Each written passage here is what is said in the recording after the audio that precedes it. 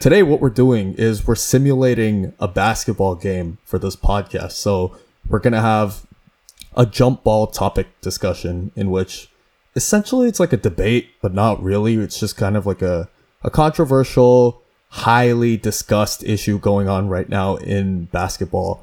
And then we're going to do the standard first quarter, second quarter, take a little, 30-second halftime break, whatever that case is, do a third quarter, fourth quarter, and then we're going to have a little overtime in which we're going to stray away from basketball, discuss a little Juan Soto, little F1. There was a big Grand Prix event this past weekend that we'll talk about. I'll just say we'll talk about it. But let's start with the jump ball. So a lot of talk about Draymond Green and the Warriors and this 4-year contract extension that is hotly discussed. It's a 4-year, $138.6 million contract extension to what he already has. I put out on my Instagram today kind of a little feeler poll seeing what people thought about this. And to my surprise, and I thought it would be more 50-50 than not, it was like 65% no and 35% yes as to whether Golden State should give him this contract extension. And here's my rationale, right? 140 is steep for a guy who's clearly on the decline offensively. We know what his value is on defense. We know what his value is as a screener. That DHO, the handoff play for Steph and Clay, is automatic on offense. We know his value to a basketball team and to this Golden State system. But $140 million is like top 15 player in the league type of money. And I would hesitate to give him that, especially with the Jordan Poole contract coming up after next season and the Andrew Wiggins extension after next season. So I don't know. I just think the value is too high. But if it comes push to shove, I'm of the stance that you have to pay him, because without him, I don't think the dynasty stays. I think that's the whole point, and I think that's why like the number is this high, is because he's being paid for what he did and not what he's going to do. He was basically like, I guess him and his agent. I'm not sure if he signed with Clutch Sports, by the way, or not. No, it definitely feels like it. It feels like a very Clutch Sports move, but his agent must have basically been like, look, this is 140. Draymond basically helped you win like a bunch of championships. He was integral to every single one. He was very integral to like probably the greatest season of all time, right? Regular season at least.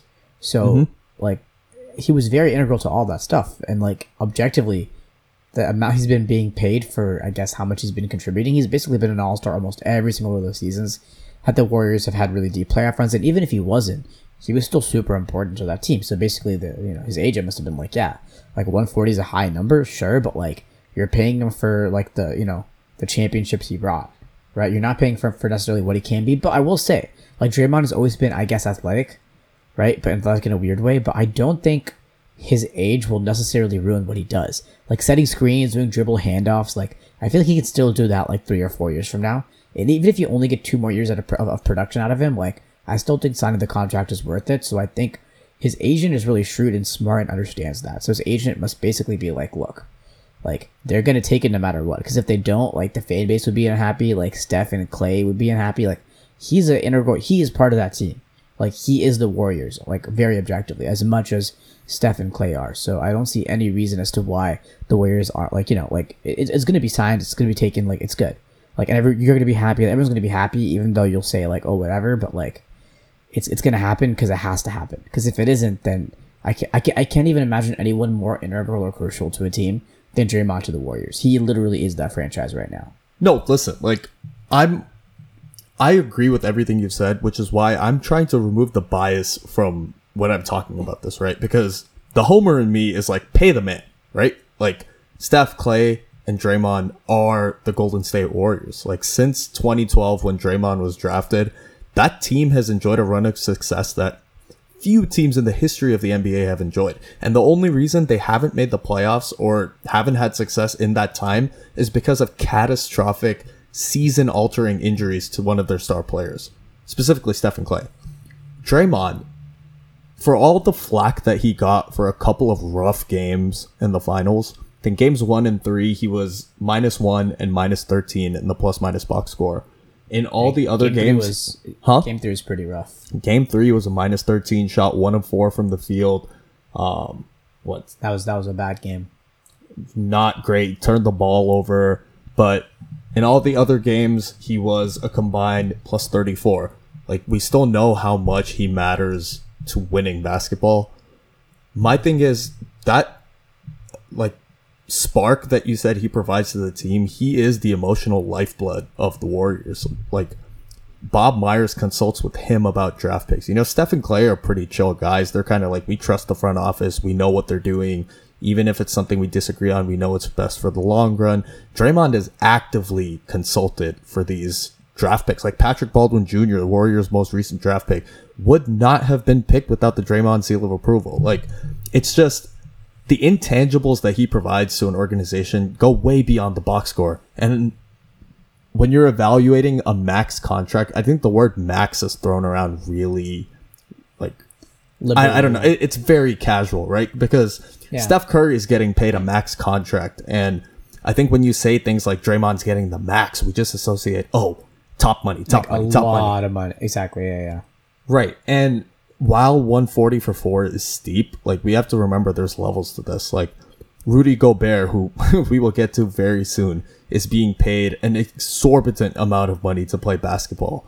And if you're asking me, like, from an unbiased perspective, watching those two players play basketball, I don't think I'd feel as uncomfortable giving Draymond that kind of money when I know that his peer, Rudy Gobert, is making more money than that. So I honestly, with that specific take, I would rather have Draymond on my team than Rudy Gobert.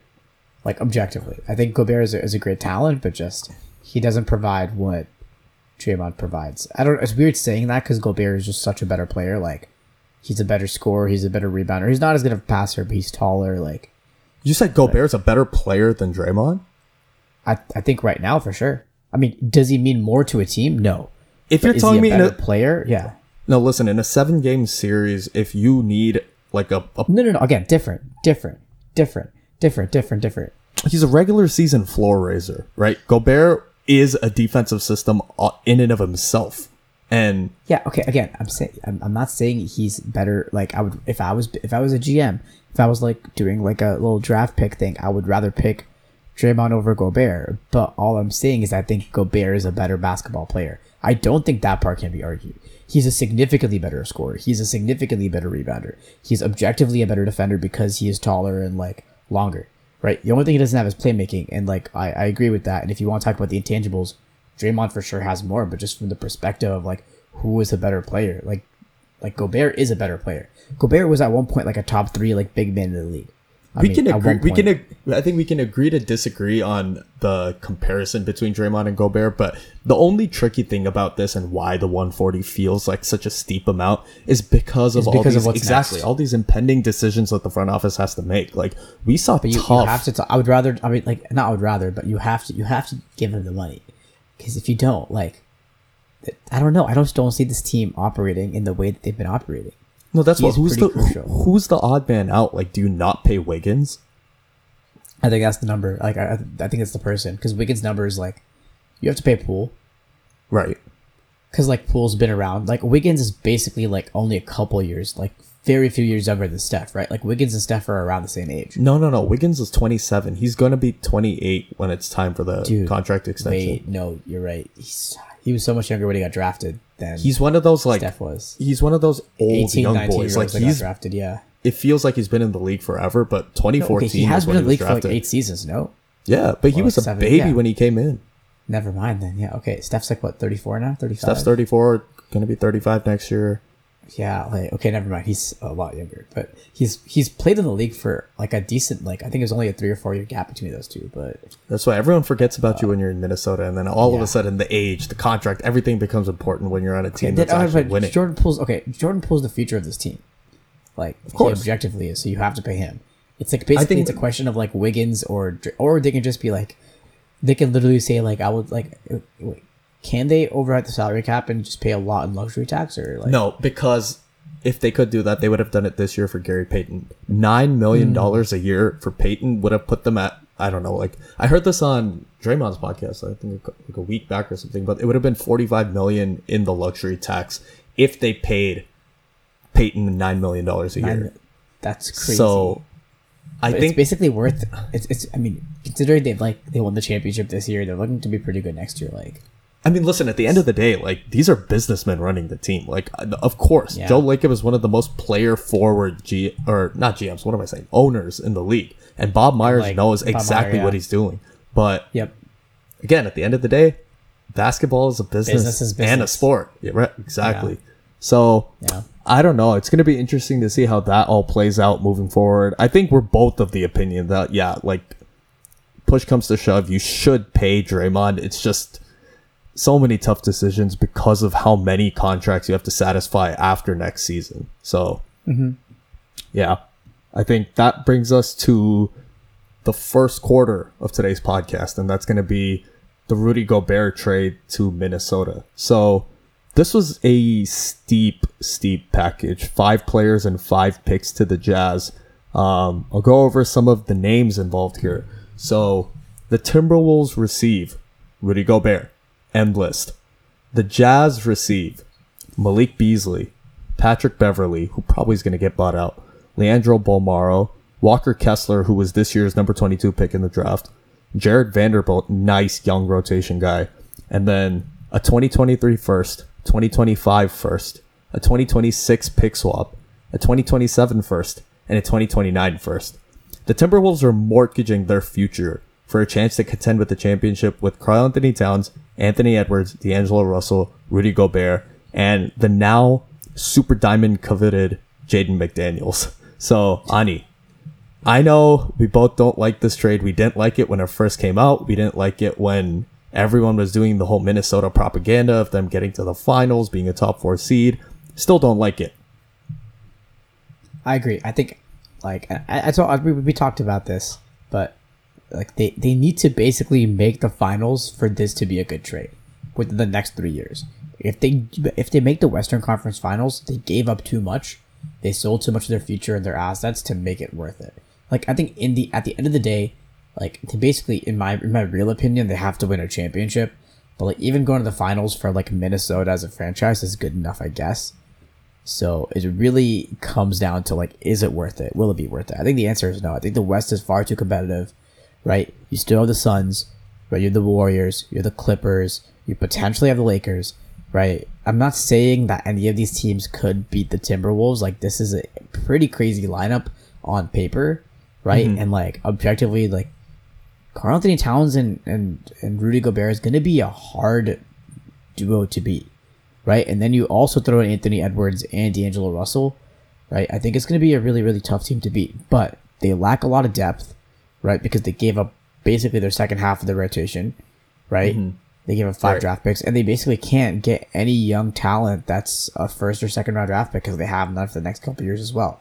So it's like they have their starters, they have their deep bench guys, they have to fill using free agency, and that's their team. So it's not a matter of like how good their starting lineup is, because that objectively is, I think, a top 2, top 3 starting lineup in the NBA. But it's more of an issue of like the reason the Suns are great is because their rotation is really, really good. Like, they have really good depth, right? Same thing with a team like the Bucks, for example, or the Celtics, or the Warriors, who just won the championship.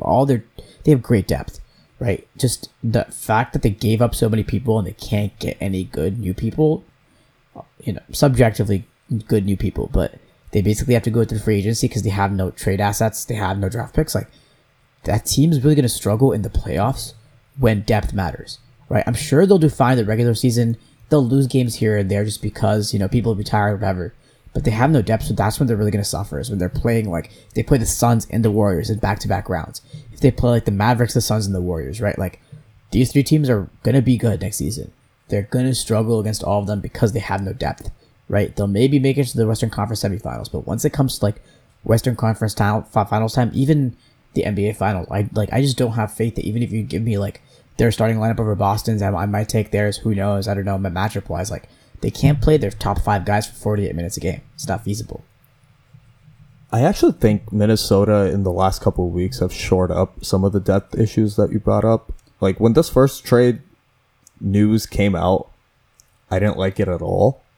I'm like getting there like 5% ish. Like I just pulled up Minnesota's roster and here's some of the names besides the starting five that I mentioned.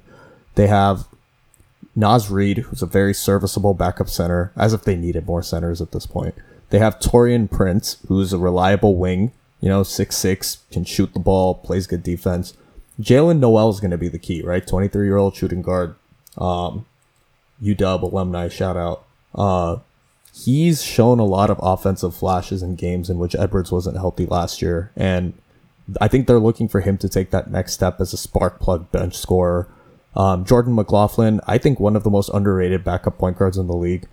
We already mentioned Jaden McDaniels, Bryn Forbes, and who I wanted to get to, Kyle Anderson, who was a very good offseason signing. I think invaluable to the Grizzlies when he was there. He was kind of that vet guy, always under control, was kind of a connector between some of the more twitchy, athletic guys on that Grizzlies lineup, and he's always going to make the right decision. So I do think, and dude, they even got Austin Rivers, just like a sneaky vet guy who, he's going to fight. Like, okay, we've seen him. Their depth is better, but their depth still doesn't compare to the best teams in the league, right? Of course. And again, we have to remember this team won 46 games last year. It's not some juggernaut powerhouse team, right? So Gobert is definitely going to elevate, like I said earlier, as to what his strength is. He's a regular season floor raiser. It remains to be seen what happens in the playoffs, because I think that's going to be where, these twin tower lineups with Cat and Gobert just may not work, because small ball teams like the Clippers are just going to play them off the floor. Like, I don't see Gobert staying with anyone on the perimeter if the Clippers are going like John Wall, PG, Kawhi, Reggie Jackson, Annie Morris. I don't know, whoever they plug in at 5, Norman Powell. It's going to be... I think, sorry, what? I completely forgot what I was going to say. I'm sorry. No, I mean, it's just... I don't know if Minnesota has elite lineup flexibility. Oh wait, but I remember. I was gonna say that the last, I think, great quote unquote like Twin Towers lineup we saw was probably like what, Anthony Davis and DeMarcus Cousins. Yeah, and before Boogie tore the Achilles. Exactly, or his quad. That team also lacked like a good amount of like depth. I guess they were a super deep team, and it just didn't really work out for them. Like, they were pretty easily like strategized against. Here's the thing, right? Like, we never... I mean, obviously, the caliber of these two players is better than the caliber of those two players, but... No. I actually think that season, if Boogie stayed healthy, AD and Boogie that season were dynamite, really man. Then Boogie just didn't... Yeah. If Boogie stayed healthy, that Pelicans team went up against the Warriors in the second round of that 2018 playoffs. They took a game. We beat them 4-1. If Boogie was healthy that season... too, right? No. It was... They won pretty handily, I think, one of the home games. But if Boogie stayed healthy, I think that series would have gone 6, potentially 7. Like, that was a scary team, man. Drew Holiday, AD, DeMarcus, like a lot of good wing guys. Who'd they have played after the Warriors in the third round? Golden State played the Rockets in 2018. Rockets? So I guess, could they be in the Rockets? Like, could they be in their shooting? No, we're not doing... I don't want to do the hypothetical game because... No, I know, but all I'm saying is, like, you have to beat team after team after team. And I don't think that these big man team lineups, like, where the big men are, like, the star of the show. And even though this is, like, I feel like we're kind of disrespecting Anthony Edwards here, right?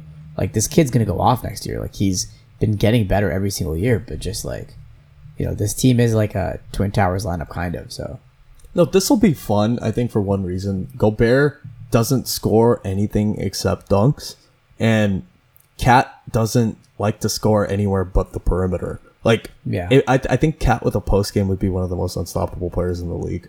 But Gobert's off screen and rolls as a lob threat is going to be really fun. I think the D'Lo Gobert chemistry is going to be something to monitor. I have a feeling it'll work out pretty well.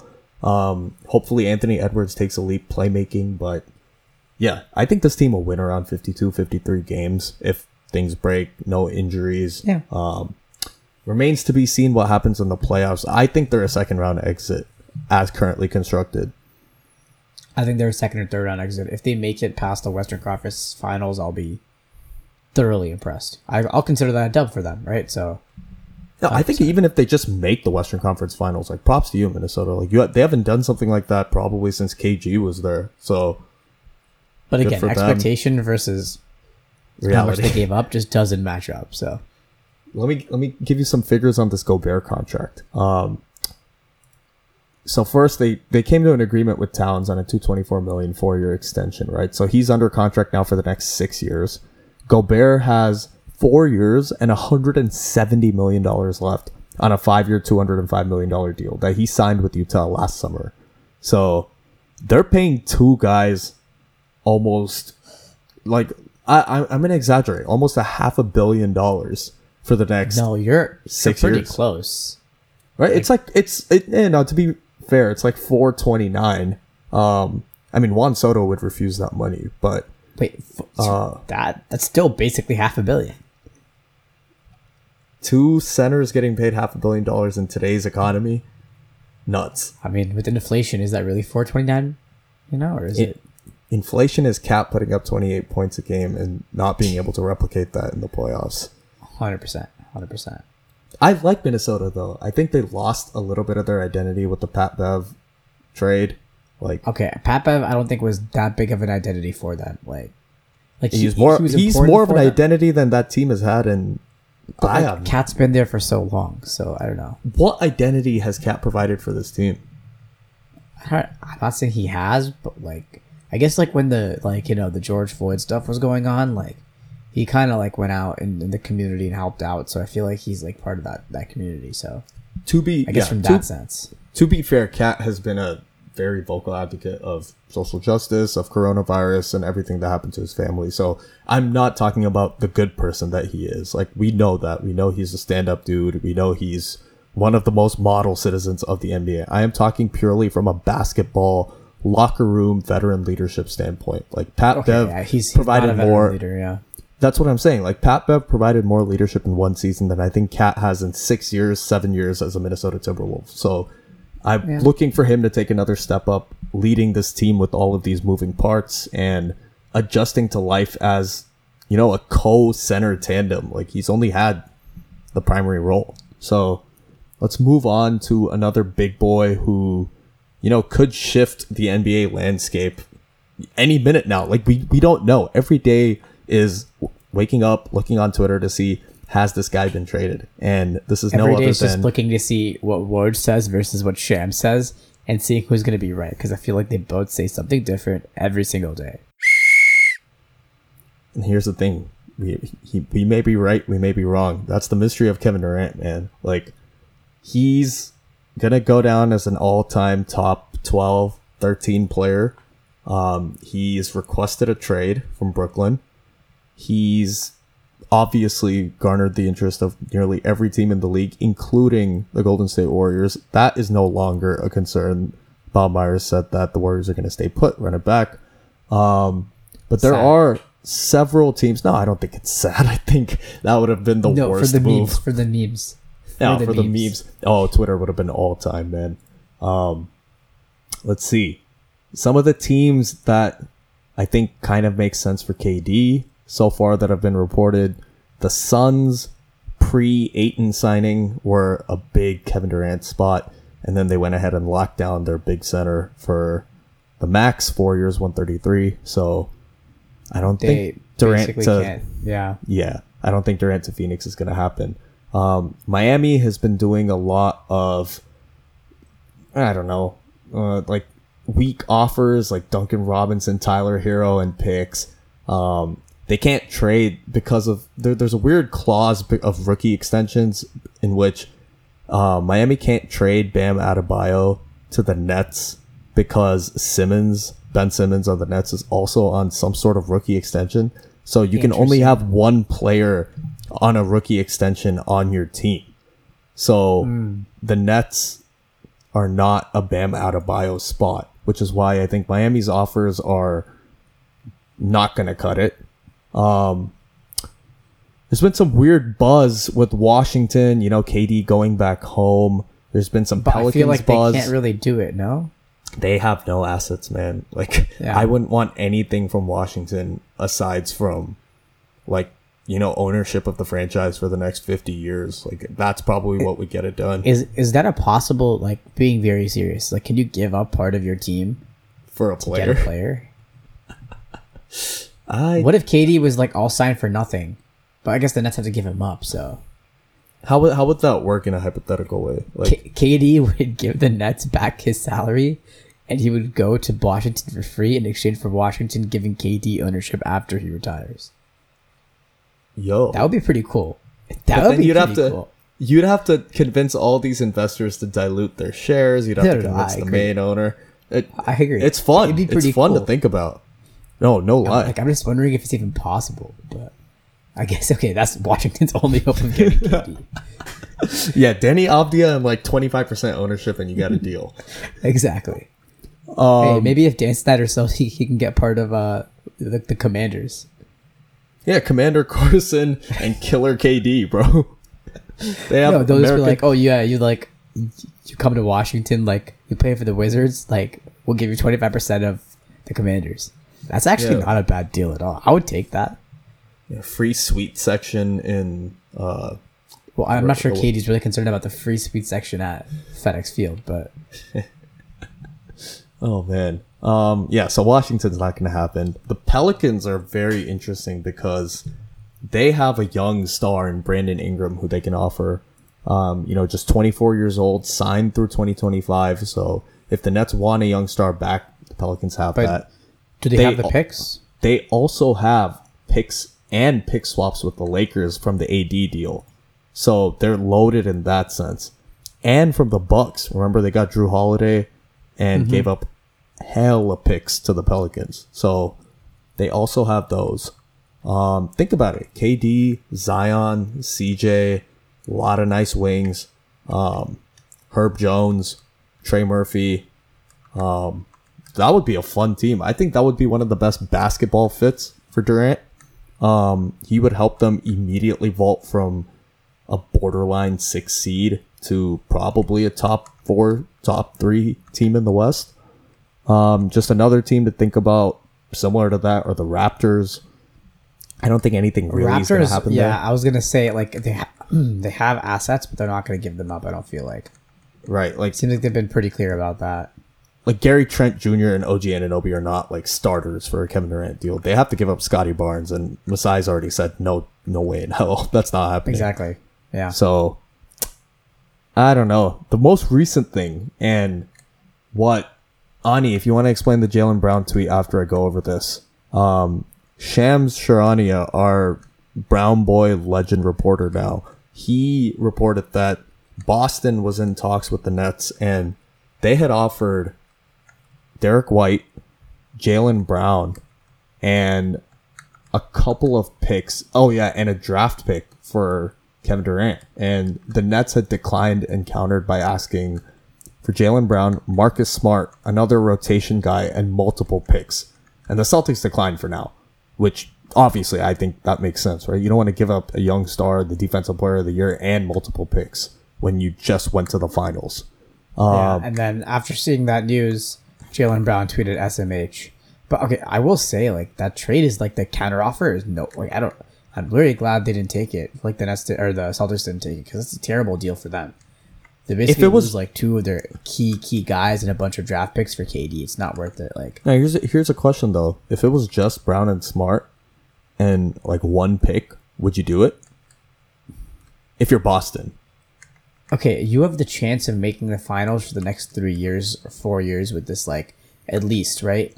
With this young rotation, but if you give it up for KD, you're not going to make you'll make the finals once, right? But I think that's it. I think after that, it's kind of I don't asking. think this Boston team is going to make the finals next year. But they have a probability to, like a pretty good probability, I'd say. Dude, Milwaukee took him to 7 without Middleton. No, I know, but I still think that like this team has the potential. I'm not saying it's guaranteed. I'm not even saying it's over 50%. But like this team is like going to be one of the top seeds and they're going to be very favored in the Eastern Conference, right? So I don't know. I just don't feel like it's worth it because I feel like if they get KD, it's not going to be that much different. Here's the thing with be Boston worse. though. Like Boston historically as a franchise is all about championships, right? Like I can't remember the last time they've just been straight up bad. Even in those like weird down years where Isaiah was still coming into his own and they had Jay Crowder, they had Avery Bradley, they would always just scare the hell out of teams. And I know they would always play Golden State tough. They would play all the top teams in the East tough. So if you have the chance to get a generational superstar who, I mean, he hasn't shown any signs of declining. I think his game is a very well aging game. He's going to be really good until he's 39, 40 years old. You make this move. Now, I'm not saying trade Jalen Smart, rotation guy like Grant Williams, multiple picks. Don't do all of that. But if you can somehow get it down to just 2 players, including Jalen, and maybe a pick, you pull the trigger. You do that. I don't know. I mean, I'm seeing more of your point, but I still think you're giving up a lot. You're giving up too much, in my opinion. But it's Kevin Durant, bro. Maybe like 2 years ago, yeah. But now it's like, how many games will he play? I'm not saying he's not. He's still really good, but I don't think he's that guy anymore. He's a 50, 40, 90 guy in his sleep.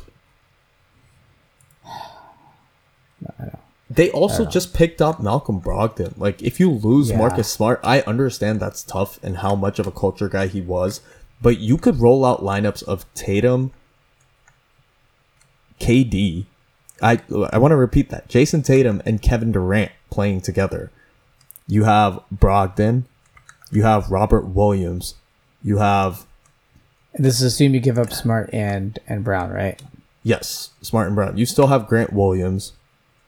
You have... I don't know. I feel like that's I guess Derek White. Core. Derek White. I mean, it depends. Like, that's the thing. Would you also give up Derek White?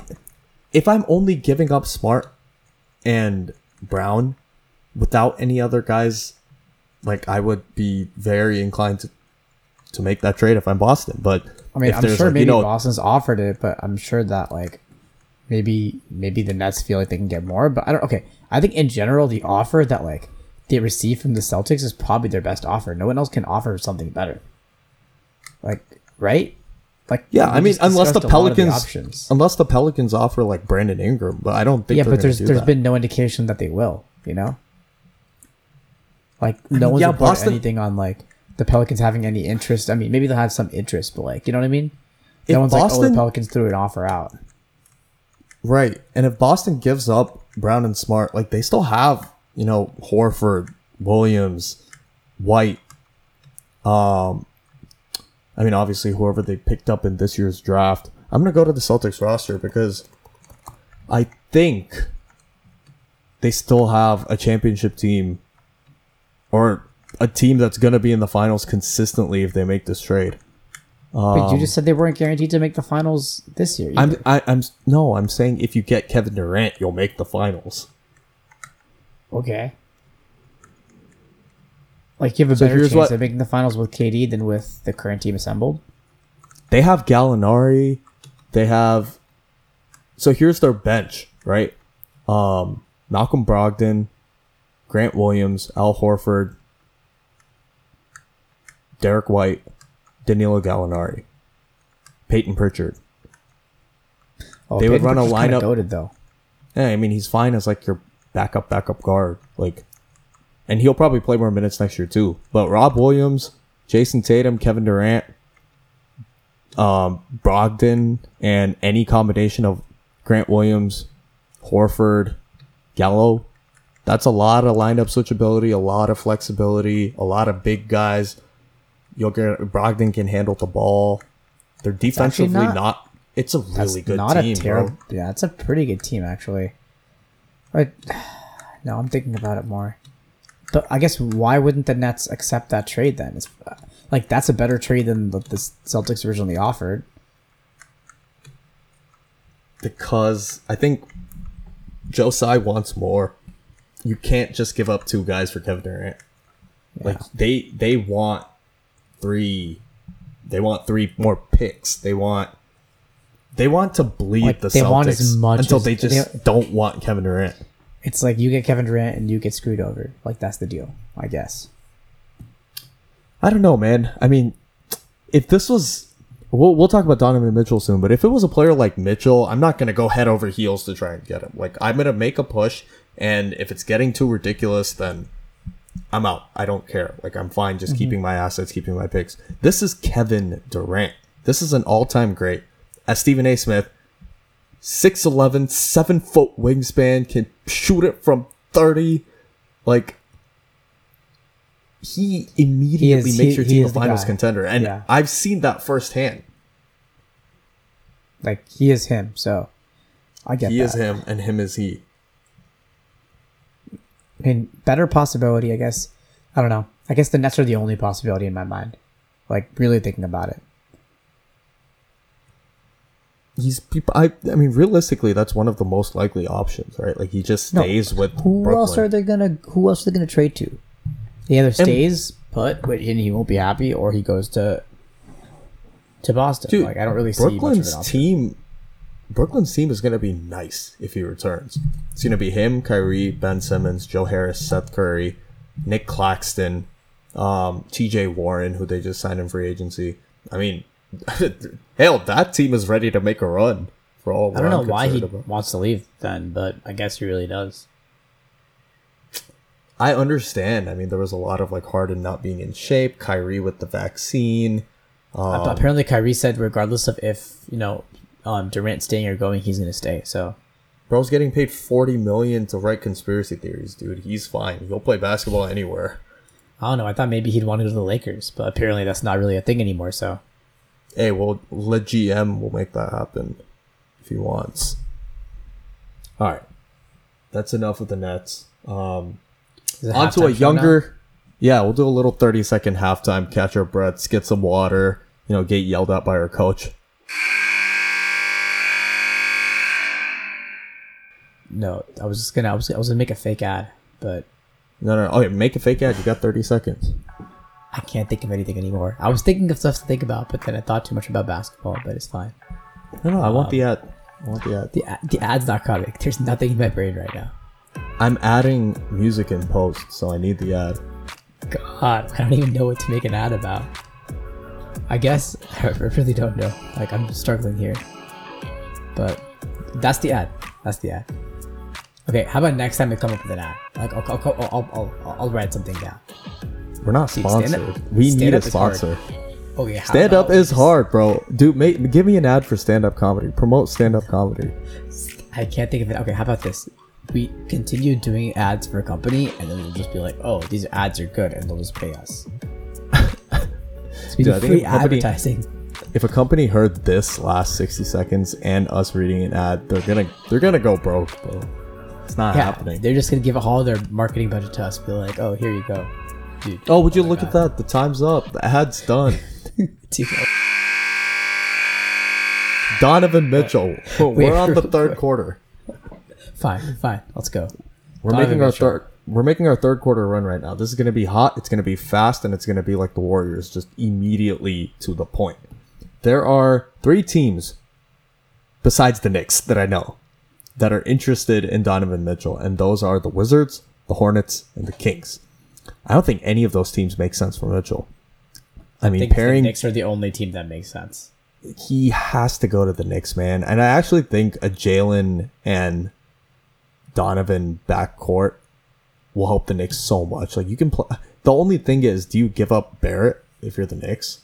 I think you I guess you have to, but I guess RJ Barrett has the potential to be a really good player, but Donovan Mitchell's proved himself to be like a top 15 player in the league. It's like, here's Donovan Mitchell can be an all-star, but can RJ Barrett be an all-star consistently as well? Is Donovan Mitchell is Donovan Mitchell a top 15 guy? I don't think so. If he's healthy? No.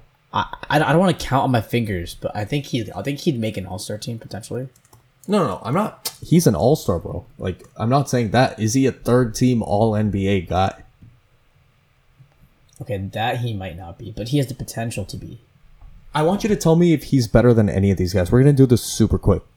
And part of this is just I'm really confused as to why teams are so enamored with the idea of Donovan Mitchell. I mean, first of all, he's a great number 2 option. He's a fantastic scorer.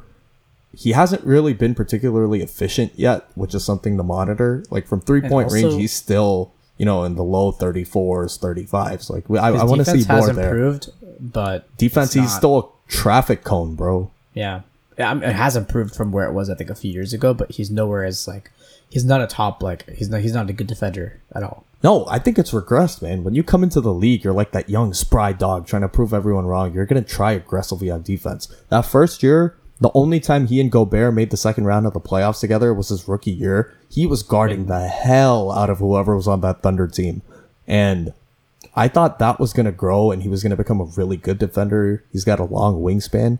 None of that. He has not improved. I think he's regressed down actually. So. Wait, That so, okay, is- maybe the players. Let's see who's better. this I'm is curious. so the question is just better than Donovan Mitchell. Yeah. Okay. Giannis, Yes. KD. But I don't want to do the 15 players thing. You gotta give me players that are going to be like controversial. No. So I'll get there. I'm just starting now. Giannis. Okay. Yes. KD. KD. Yes. Joel Embiid. Yes. No. Don't jump the gun. Steph. Like yes. Jokic. Yes. Embiid. Yes. Tatum. Yes. Doncic. Yes. LeBron. Yeah. Kawhi. Yeah. You don't think Kawhi's better than Donovan Mitchell? I said yeah. I said yeah. Oh, okay. John Morant. Yeah. Devin Booker. Mm-hmm. Jimmy Butler. Yeah. James Harden.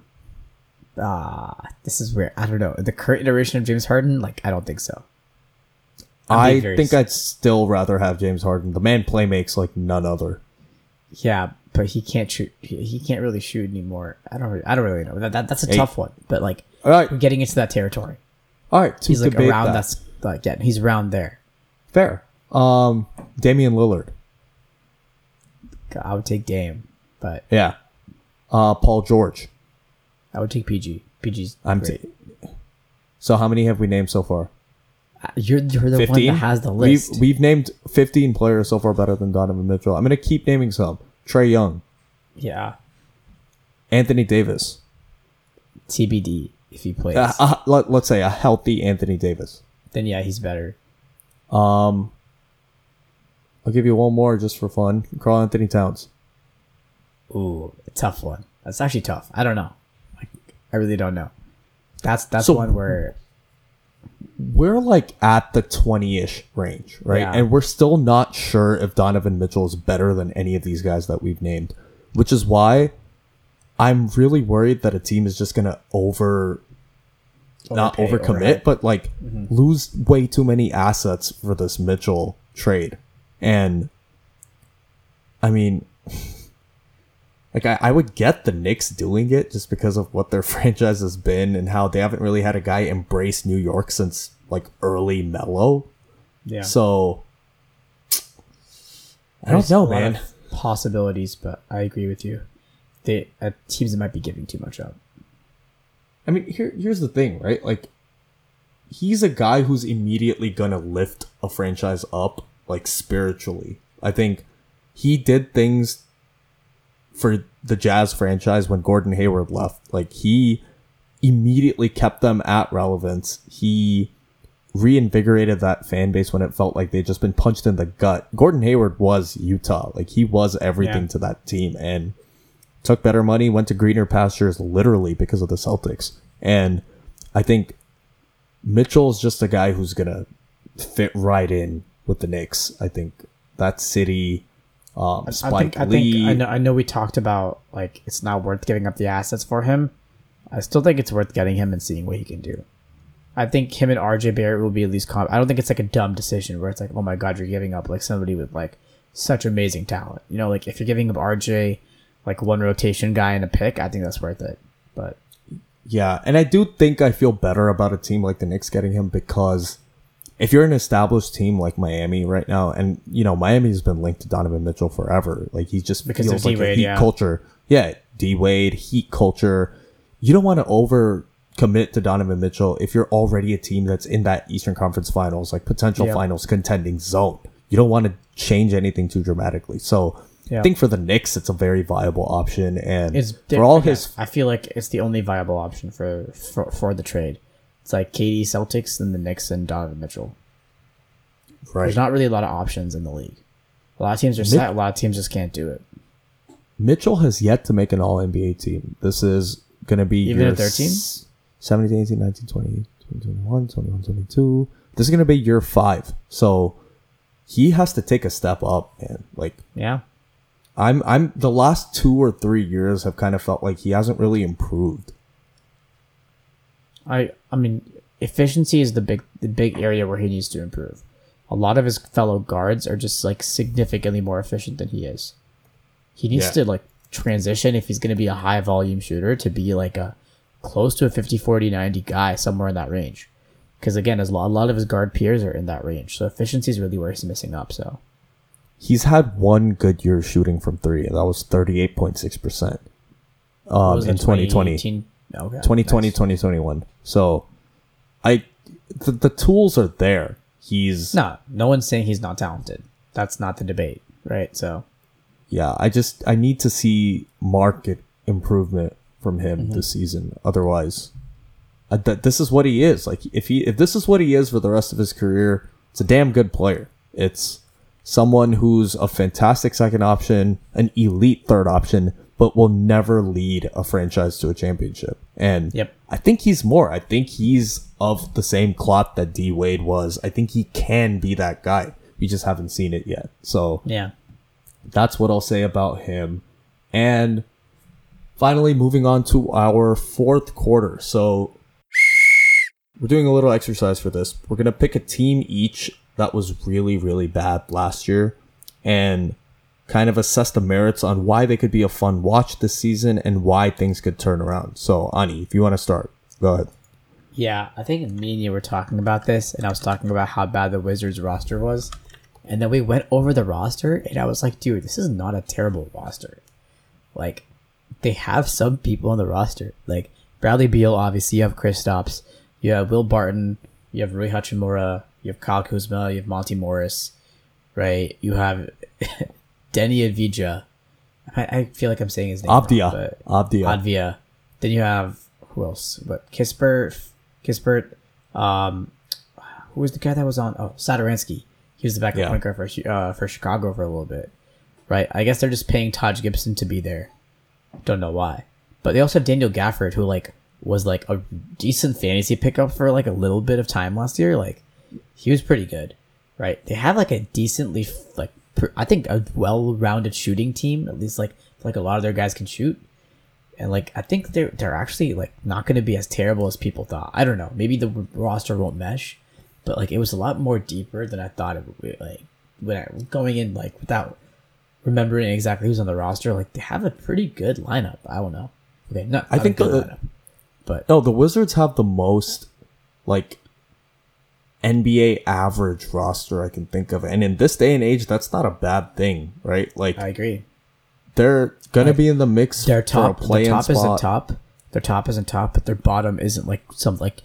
The worst players, like some teams have a lot worse players. So, yeah, they just have a lot of competent NBA guys, and that matters. Like when you're trying to win those nitty gritty games, up 6 in the 4th, just having guys who are going to make the right decisions, and I think the Wizards have that. You're right.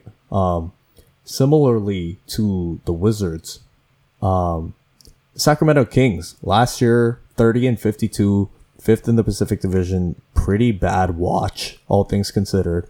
And then they did something. They completely overhauled their team. They traded Tyrese Halliburton to the Pacers for Domantas Sabonis. And obviously, you're not going to get the instant return, right? It takes a while for any player, especially one as good as Sabonis, to integrate into a team. And the problem with Sacramento is that last year there was nothing to integrate into. That team was flawed. They had no real offensive scheme. And all in all, it was just the De'Aaron Fox show towards the end of the season. And he started playing really, really well, which is something to monitor. In the offseason, they hired Mike Brown.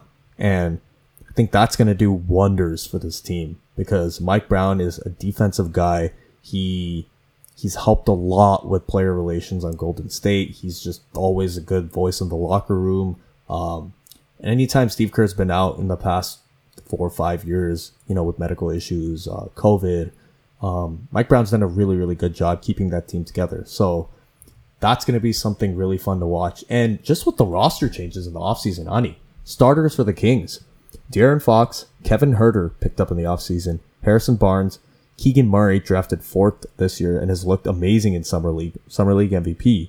And Sabonis at the 5. So I really like that starting lineup. The only issue is Sabonis at the 5. It's like it's a very small ball lineup, but hey, listen, when you're playing Minnesota, it's going to be a problem. When you're playing Golden State, he's going to feast. It's not really a problem. Yeah.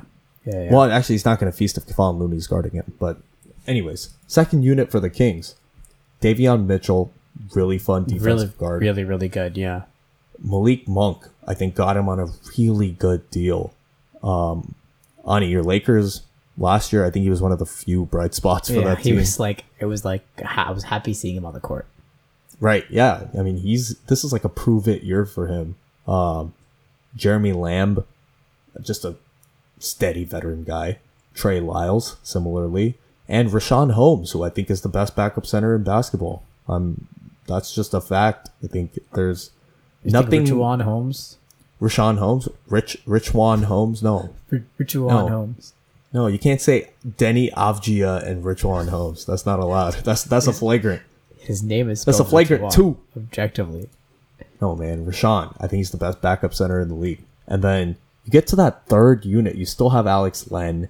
You have guys like Terrence Davis, Chimezi Metu, even Josh Jackson. Is still in the NBA? He's still in the NBA, Jackson is still in the NBA? Yep. Like, the bench, I think the bench for the Kings is actually really, really good. Dude, compared to previous seasons. Used to be like a very hyped guy back in the day when he was on the Suns. Josh Jackson was hyped in Kansas, bro. Ever since then, it's just been downhill for him. But good to see him on a roster. I think the Kings are going to win at least 40 games this season, contend for a play-in spot. That's a scary team, man. If everything comes together, they have shooting, they have speed, they have defensive versatility, and they have a budding lefty pick-and-roll combination in Fox and Sabonis that should wreak havoc. So that's my Kings take. Nah, I think it's valid. I think the Kings might pull it off, but they're also the Kings, so you got to preface it with they're the Kings, so they might just screw everything up. King's gonna king, baby. And that brings us to our overtime segment. As if you guys needed more content, we have 2 topics to get to. The first is going to be MLB. For those of you who don't know, MLB stands for Major League Baseball. Educating the people. Love to see it. I have had so many discussions with people as to the validity of baseball as a sport, which I will not get into right now. But on this podcast, we talk baseball. Juan Soto, one of the best young hitters in the game. Just one of the best hitters in the game, period. I don't want to use this young hitter thing. He's really damn good. Won a World Series with the Nationals in 2019. He's consistently finished top 5 in MVP voting since. He recently turned down an offer from the Washington Nationals, $440 million, 12 years. Now, at first glance, that's too much money to turn down, right? You're looking at 440. It's almost half a billion dollars. That is far too much money. But, Ani, do a quick calculation. 440 by 12. What's the annual value on that? I should be able to do this without doing a calculation, but it's like $36 million a year. Right. $36 million a year is not what I think he should be getting. He could get $50 million a year with a shorter contract. I think 400 for 8 years or something like that. And also, you could argue with inflation and with baseball potentially growing and contracts getting bigger and bigger every single year. It's kind of like a Patrick Mahomes type of vibe where the Nationals are locking in Juan Soto for a cheap contract relatively for a long period of time, so that unless he does sound like a 5-6 year deal for $50 million each, like a 5-250, and then 5 years later he wants to sign a 5-250 again, then it's basically you're paying him $50-60 million extra, right? Mm-hmm. So you never know. That's what the thing in baseball and why contracts are so misleading is that everyone sees the dollar amount and freaks out, right? If Mike Trout signs, and he's honestly probably signed to something similar, but $360 million for 9 years or something absurd where you just see so much money. You're not looking at the annual value of the contract, which is, I think, more of a factor when we're looking at basketball contracts. We're like, oh, it's 5 years, 80 million, 5 years, 120. So we're thinking, how much are they making per year? Whereas in baseball, we're thinking of like the chunk sum of the money, and that skews the interpretation of a lot of people's opinions on contracts. So while I think 10% of me is like, Soto, you crazy motherfucker, you're turning down $440 million at the age of 23. Part of me is like, no, like you're a top 5 hitter in baseball, top 3, maybe top 2. Except for this year, I agree. No, I know, and I had a whole thing on Twitter where I was like, "Oh, I'm disappointed with Soto's average," and Dude, I he's got batting all like of 245. no 245, yeah. And I mean, I guess when people are throwing you junk because you're the only valid hitter on the team, like you're gonna swing at stuff just to get rallies started, and averages are gonna drop. So I get it. I think this is just like a blip. I don't think this is the type of hitter he is. I applaud him for getting, like, trying to get his money. Like, I don't know. What do you think? No, I think I agree. I think it's very much about like the average value, and I really think that he believes that he can play at a high level for the next 5 to 6 years and then command an even higher salary. So I think in his case, he's making more money than he probably dreamed of as a kid. So even like a 5,250 deal is not something he's going to be like disappointed about, right? And then let's say it doesn't turn out super. Let's like it's a Hardy type situation. Is it Hardy? No, who's the guy on the Orioles? That like from old? That was JJ Hardy. No, the guy who led the league in home runs like 4 years ago. Oh, Chris Davis. Chris Davis. Wait, at the Hardy. Like, you know, no, Chris because Davis, like, JJ Hardy was a guy on the Orioles. Yeah, I know. I just confused it in my head. I meant to say Chris Davis. Like, let's say it's a Chris Davis type situation where he's like has a great year, signs a big contract, and then just like basically bats like 190, and then like, you know, is an embarrassment completely. Like, even if it's that, he still signed a contract, right? I mean, we still have Bobby Bonilla Day right now, so it's like it'll work itself out. I think he's not too pressed, so I think he'd rather like secure the short term like big contract than the long term small contract. But yeah, like, I mean, if I were Soto, here's what I'd do. I would sign like a 4 to 5 year deal, get the average value of that contract annually to around like, I don't know, 45 to 50 a year. And then, you know, when it's like 2027, then you sign that big 10 to 12 year deal that, you know, we've seen guys like Albert Pujols sign. Yeah. We've seen, you know, Paul Goldschmidt recently signed a big deal. So, I mean, there's still room for him. And he's only 23. He's so young. Yeah, like 5 years, 28. People play until their 40s in baseball, so. Yeah. Rounding out this podcast, thanks for staying with us so far. We have this past Sunday, July 24th, at the ripe time of 6 a.m., the French Grand Prix in Formula One racing took place in Le Castellan, France. Oh, man. Dude, this race, you're going to see the final standings and think Verstappen won handily, Hamilton and Russell, you know, for Mercedes, P2, P3. Solid finish for that team. I think for the Constructors' Cup, that helps. For Hamilton's, any, you know, P2 this season is a damn good accomplishment for Hamilton. So still needs to that's win good a race for him this year, though. He's the first person to win a race after 300 races or race starts. Max is on some OD shit this season. I don't know what he's doing. But the story of this race to me, and you can elaborate more, was Charles Leclerc not finishing this race, crashing out when I think he was going to win this race. And don't get me wrong. Verstappen's been dominant this season. Leclerc was going to win this race, hands down. 100%. I agree. People are saying that the pressure got to Charles, and it's really funny because, like, sure, maybe, like, he did crash out, so that's a valid perspective. And they're, like, stating multiple points in, like, this season where, like, he was in the lead in races. I think there's 3 times where he started on pole, was in the lead, and then for some reason or another, like, was not able to even complete the race. That's, like, 75 points he left on the table right there, right? There's just but there's just something about the qualifying races that the pressure started piling, because, you know, Red Bull are the defending drivers' champions, like, and they were very close to winning the constructors as well, right? So I think their consistency and their engine is really good, right? They haven't broken down a lot this season, especially compared to Ferrari, which is great. And then add that on top that, like, Max Verstappen is a class driver and can, like, pull that car from where it is to, like, where it needs to be really consistently. Like, he'll always be in the back of Charles. So I think, like, but Charles, like, he really needs to like live up to the pressure, and right now he's not. But then again, like, Ferrari's not doing many favors. The strategy has been suboptimal, right? Their car is unreliable. Like, he has to do a lot to dig that car from where it is to get as many pole positions as he has.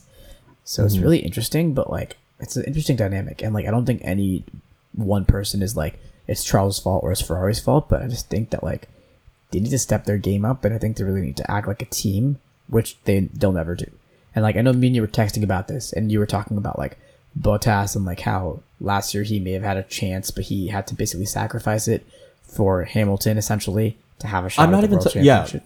Yeah, and I'm not even talking about like a chance at, you know, the final standings I or agree, anything, but just in a couple of individual races. No, but there's been so many opportunities this year where like I felt that Ferrari could have gotten 1-2, but they let the drivers fight, and somehow something happened where like in Austria, for example, like Sainz, his engine blew up, right? Like he had to retire. Like something happens, and like I just wonder like if they were like hold station or like oh like help like slingshot forward or like use the slipstream, stay in DRS, so like, you know, like the tires don't degrade as fast, whatever it is, like be a real team the way we've seen Red Bull and like especially Mercedes do like the past 5, 6, 7, 8 years. Like I think Ferrari could have gotten 1-2 in a couple of these races where they just like slipped away. And also again, like their car is not as reliable as the Red Bull car is, but yeah, I mean, of course, as all indications are saying, Charles is not, you know, like I just feel so bad, right? Like he does so well in these qualifying races, and by all accounts and measures, not races. It's just he does so well in qualifying. No, that's what I'm saying. In like the laps, I'm just trying to say that's the terminology. Yeah. Carlos Sainz had an unbelievable comeback in this race from I think 19th all the way to 5th. One driver. And Ferrari screwed him over on strategy. He was literally in the middle of overtaking Checo. And Ferrari was like box, and he was like, "Dude, I'm like about to overtake Checo. Like, why are you telling me to box?" So Ferrari has no idea what they're doing. But in other F1 news, Sebastian Vettel just joined Instagram, so that's interesting. Maybe he can sponsor our ads. Ooh, yeah, we should reach out to Seb. Yeah. Oh man, I think that about does it though. That was a lot of content. That was, I think I'm happy with this format moving forward of just organizing our stuff. I feel like we always have hella stuff we want to talk about, so I think keeping it organized not only for you guys listening, but for us to kind of keep our sanity. Like we could go on and on and on about certain things, but I think this kind of keeps it in check. And if we have a shorter episode, we could also do a hockey theme where we have face off, first, second, third period, overtime, and then shootout. We can do all types of sports, and we can promo it that way too. We can kind of like, you know, draw out an NBA box score, do some shit like that. I don't know, but I agree. That does it, Ani. Yeah. Okay. That's it. Thanks for listening, and as always, stay safe and wash your hands. Wash your hands, people. Peace.